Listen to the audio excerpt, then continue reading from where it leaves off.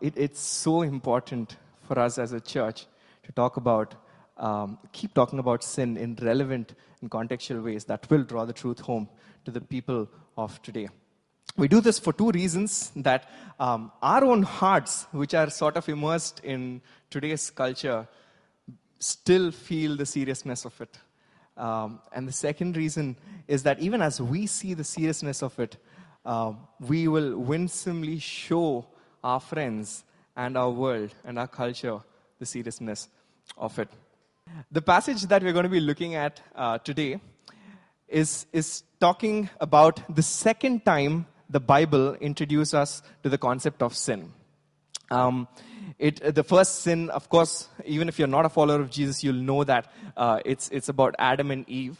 But the passage that we're going to be looking at today is talking about their first two born. And it shows us the first murder in the history of humanity. Yeah, it's fair warning, just a heads up, it will get dark. It is quite dark, but even in the midst of this story, we see the light of Jesus. And that's why I've titled this sermon, From This Dark Passage, Better Word, so that we'll go back with our hearts being filled with the light and the grace of Jesus. I've requested Kia to read the passage for us. Adam made love to his wife Eve, and she became pregnant and gave birth to Cain. She said, "With the help of the Lord, I have brought forth a man." Later, she gave birth to his brother Abel. Now Abel kept flocks, and Cain worked the soil. In the course of time, Cain brought some of the fruits of the soil as an offering to the Lord. And Abel also brought an offering, fat portions from some of the firstborn of his flock. The Lord looked with favor on Abel and his offering, but on Cain and his offering he did not look with favor. So Cain was very angry, and his face was downcast. Then the Lord said to Cain, "Why are you angry? Why is your face downcast? If you do what is right, will you not be accepted? But if you do not do what is right, sin is crouching at your door. It desires to have you, but you must rule over it." Now Cain said to his brother Abel, "Let's go out to the field." While they were in the field, Cain attacked his brother Abel and killed him. Then the Lord said to Cain, "Where is your brother Abel?" "I don't know," he replied. "Am I my brother's keeper?" The Lord said, "What have you done? Listen, your brother's blood cries out to me from the ground. Now you are under a curse and driven from the ground, which opened its mouth to receive your brother's blood from your hand. When you work the ground, it shall no longer yield to you its strength. You will be a fugitive and a wanderer on the earth." Then Cain went away from the presence of the Lord and settled in the land of Nod, east of Eden. This is the word of the Lord. Thank you, Kia. Let's just pray before we begin. Father, we know that you are talking to us this morning. Lord, each of us have gathered here after a long time together because deep in our hearts we want to hear your voice. And you said, "My sheep know my voice." So will you speak to us? May your voice be very clear to each of our hearts this morning. Holy Spirit, would you do what you do best with our hearts this morning? In your name we pray, Jesus. Amen. Amen. Here's what we're going to be looking at this morning. Three things. The first thing is how sin taints us. Yeah. Second thing is how sin taints our worship. The third thing we're going to be looking at is what's our hope. How sin taints us, how sin taints our worship, and what's our hope. Let's look at the first thing. How do we look at sin in our lives? Allow me to ask us this question. When we think about sin, what is the picture or what is the feeling that we have? We usually tend to take these three things, these three attitudes towards it. The first thing is sin is there. We know that sin is there. But as long as I leave it and not mess with it, it will not mess with me and I'm fine. Yeah? Sin is there, but as as long as I am okay, I don't mess with it, I'm okay, I'm safe. The second thing is, there's a lot of general sin and brokenness in the world. But as long as I am not majorly messing up and still doing those good things and sending out those positive vibes into the world, I think I'm okay. And the third thing is, hey, we've been talking about sin ever since we started meeting as New City. So I know there's sin.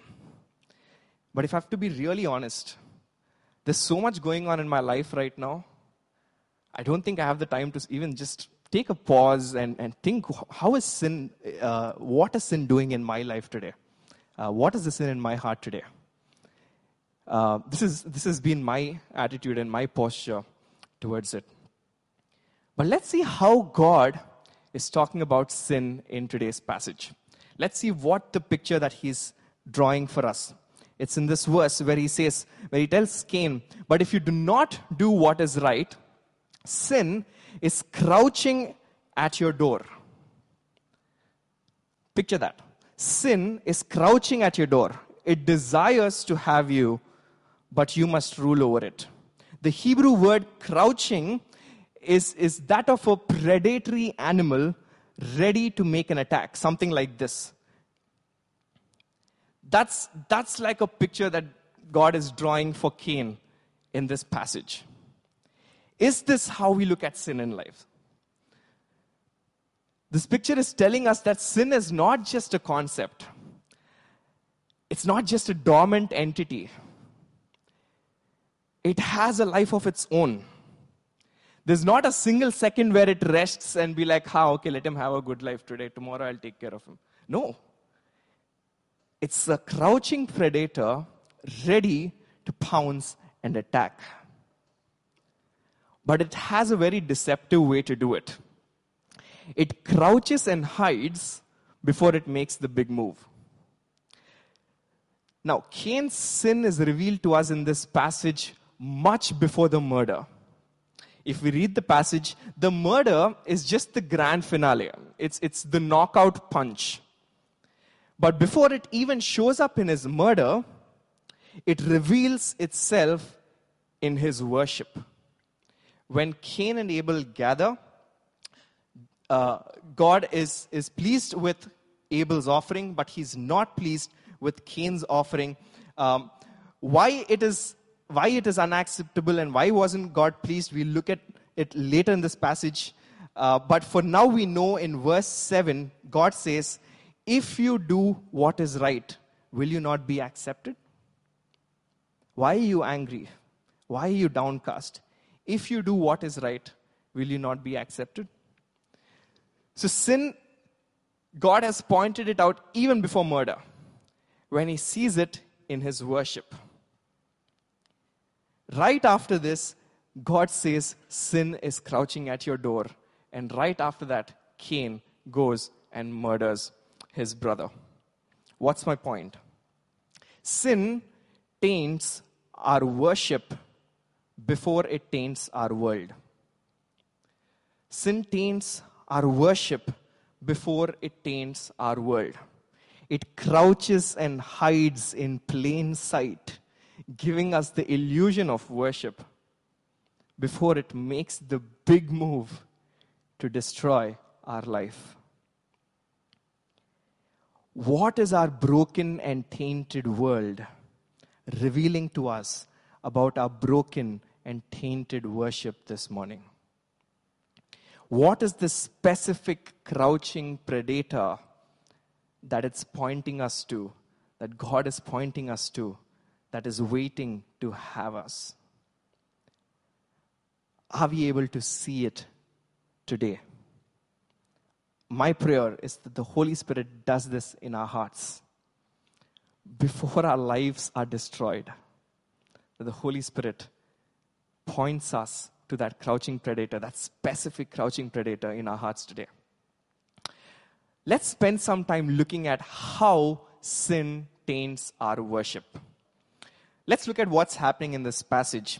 It says in verse 3, in course of time, Cain brought some of the fruits of the soil as an offering to the Lord. And Abel also brought an offering, fat portions from some of the firstborn of his flock. The Lord looked with favor on Abel and his offering, but on Cain and his offering he did not look with favor. So Cain was very angry, and his face was downcast. Well, this scripture portion itself doesn't clearly tell us what is wrong with Cain's offering. It's difficult for us to see. Bible scholars have given many reasons, different reasons, and some of them even disagree with each of their reasons. But the one thing that we can do during a time like this is let the Bible itself help us see it. And in the New Testament, the book of Hebrews helps us look upon this passage. And here's what it says. In Hebrews chapter 11, verse 4, by faith, Abel offered God a better sacrifice than Cain did. By faith. What does that mean? Now, to outward appearances, both were hard workers. Cain wasn't, he didn't slack off and he didn't do like a poor job or anything. Both were hard workers. It's not that Cain didn't care about God at all and he kept everything to himself. No, Cain took his offering. So did Abel. But what's the difference? This is the difference. By faith. What does this mean? What does this faith that Abel displays here that God is helping us see? Abel is presenting the fat portions of his firstborn flock. What does this mean? Abel is in a cattle rearing business. Yeah? If he has to be really calculative, he can wait till all the cattle have given birth and all the cattle are in front of him and say, hey, this is my 10% and I'm going to give God. No. Abel brings his firstborn to God. What does this mean? Let's imagine he has a bad year that year. And instead of, let's say, 10, he has only 2 that year. He's already given God 50% of it. Hey, without knowing, without even looking and counting his produce, he's already given God the firstborn by faith. Now, Cain also brought his offering, but they were not his first fruits. They were some offering, some of the fruits of his land. Don't get me wrong. Cain probably got some of his freshest and best produce. But it was still not his first.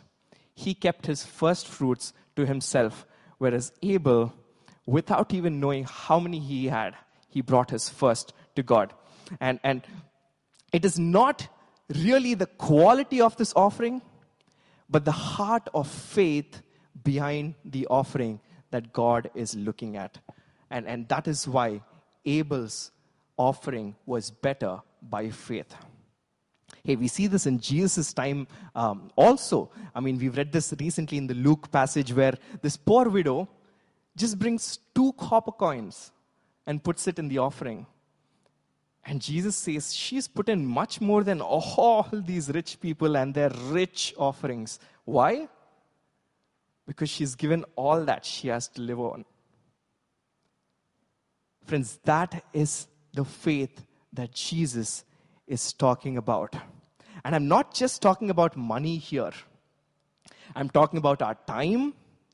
I'm talking about our priorities, our energies.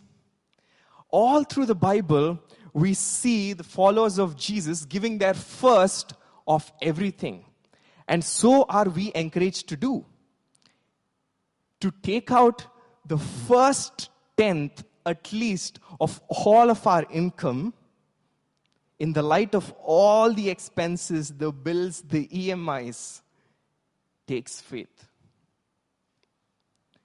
To choose to spend the first day of every week when we have probably an exhausting, deadly week ahead of us, together in worship takes faith.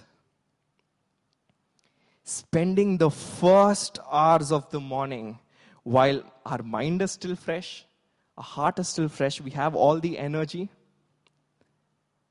Spending that first hour and saying, Jesus, I want to use this hour with you.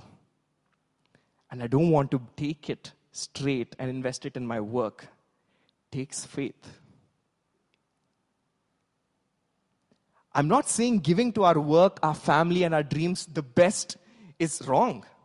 We need to give it we need to show in our excellence and give it our best. But here's what I'm saying. Unless we give God our first, we will end up giving all these things not just as a worship unto God, but as worship to them. We will give our work our best because we worship it. We'll give our family our best and first because we worship it. And no matter what it is, whatever is replacing the first offering that is due to God, we will end up worshiping it instead of doing it as worship to God. Here's my point. Whoever we give our first to is the object of our worship. Whoever we give our first to is the object of our worship.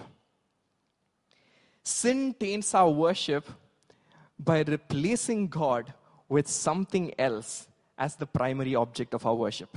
Don't get me wrong, God is still there somewhere on the list. We come on Sunday, we give our offering, we're still doing everything, we're serving in church. But here's what sin does. Our first and best, it takes and it makes us want to invest in something else apart from God. How does this go on to taint our world? Let's look at what happens when God is no longer the primary object of our worship. Here's what is happening in the passage.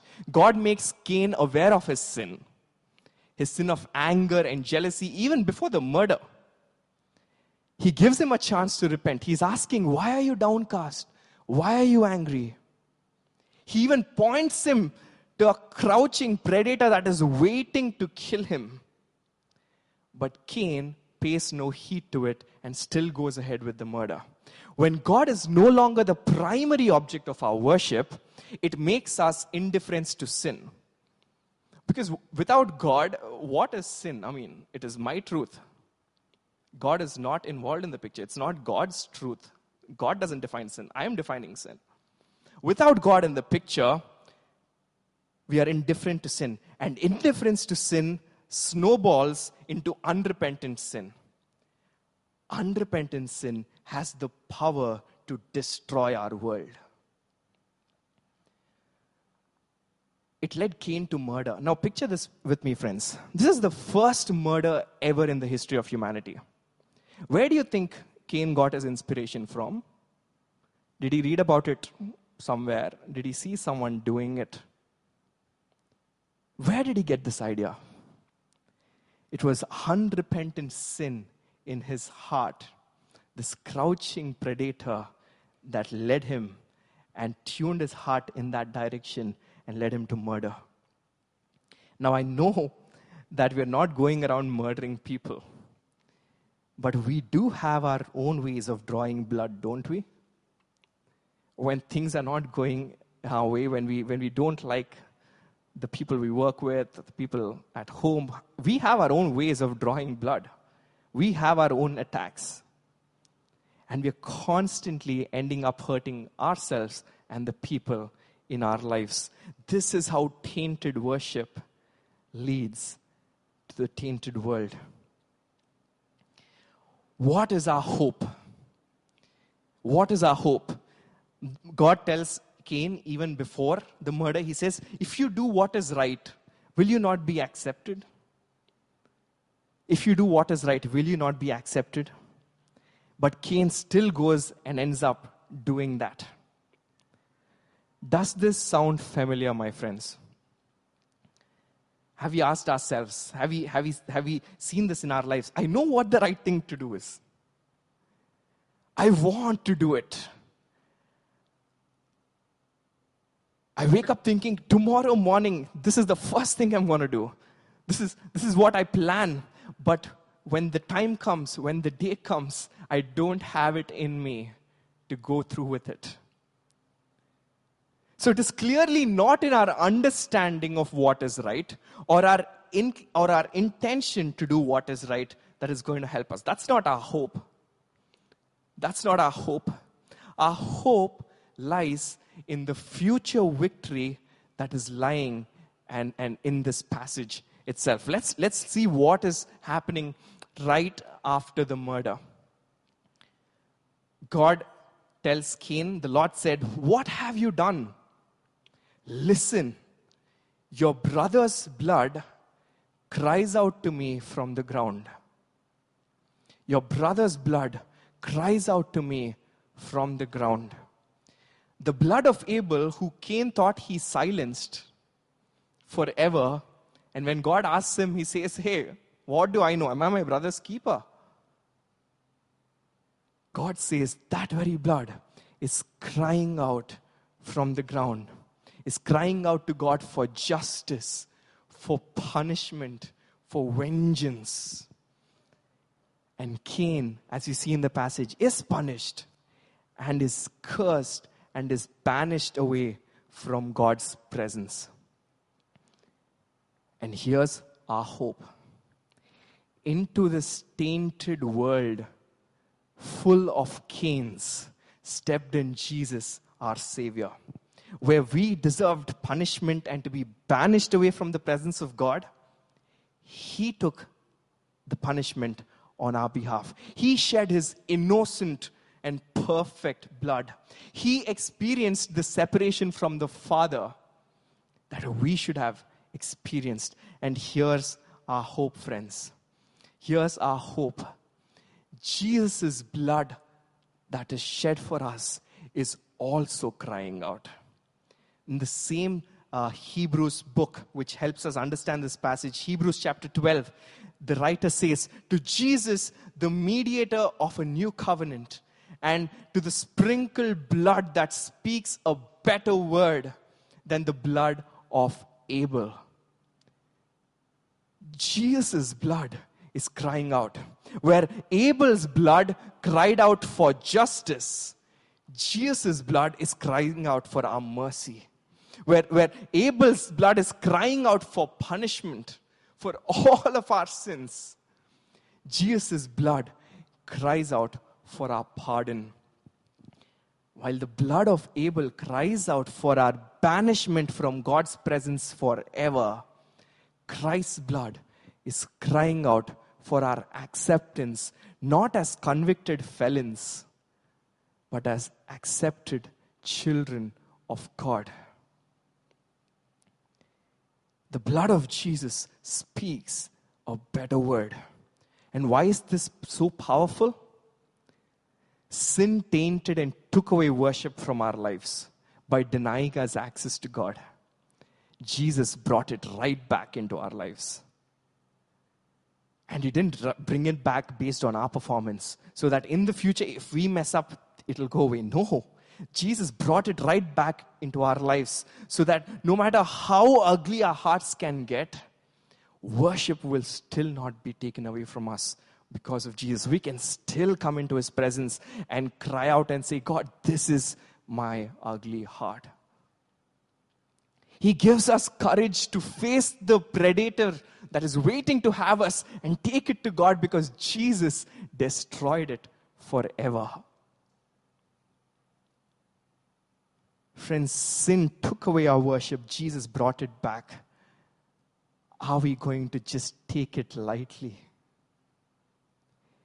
In this world, we will never have perfect hearts to worship, but because of Jesus, it will never keep us away from God. This is why every time we come here to a worship service in New City, through our worship, through our sermon, and everything that we do, we make it a point to intently wait on God to reveal the ugliness of our hearts that we don't want to see. And we beg, would you please transform it? Would you please do something with it? I can't live with this. You know, friends, one of the biggest signs that sin has tainted our worship, listen to me carefully, one of the biggest signs is that we are participating in corporate worship. We're even serving in corporate worship. When it comes to our personal worship, we have very little or nothing to show for it.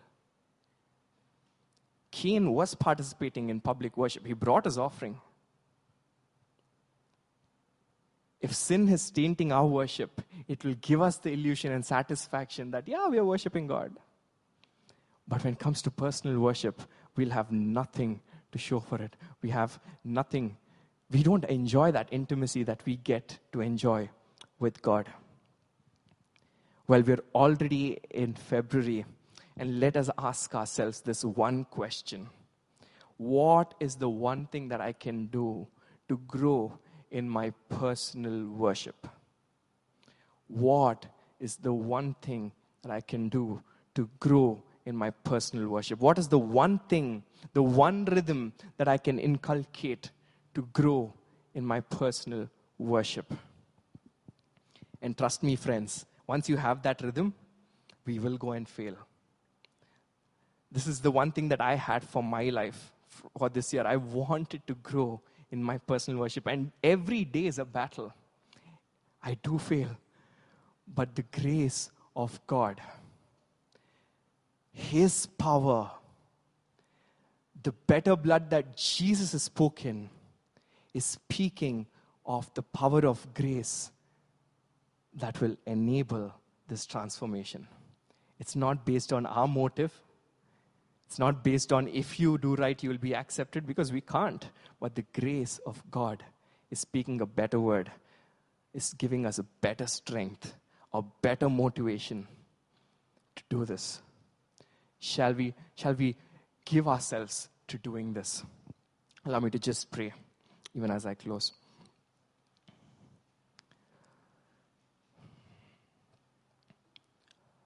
Lord, it has become so easy for sin to deceive our hearts. We are so blind to every crouching predator at our door that is waiting to have us. We don't want to see it. Our judgment is clouded. And trust me, even if we see it, we don't believe in ourselves to avoid it or run away from it. Such is our ugly heart. Such is our messed up heart. Would you help us, Holy Spirit? Jesus, would you sprinkle your blood over our ugly hearts? Cleanse it, wash it. Before it goes on and taints our world and destroys it, would you stop it in its tracks? And help us grow in our personal worship, in giving our first of everything and surrendering it to God. Jesus, only you can do this. Only the strength that you can give will accomplish this in our hearts, so we surrender. In your name we pray. Amen.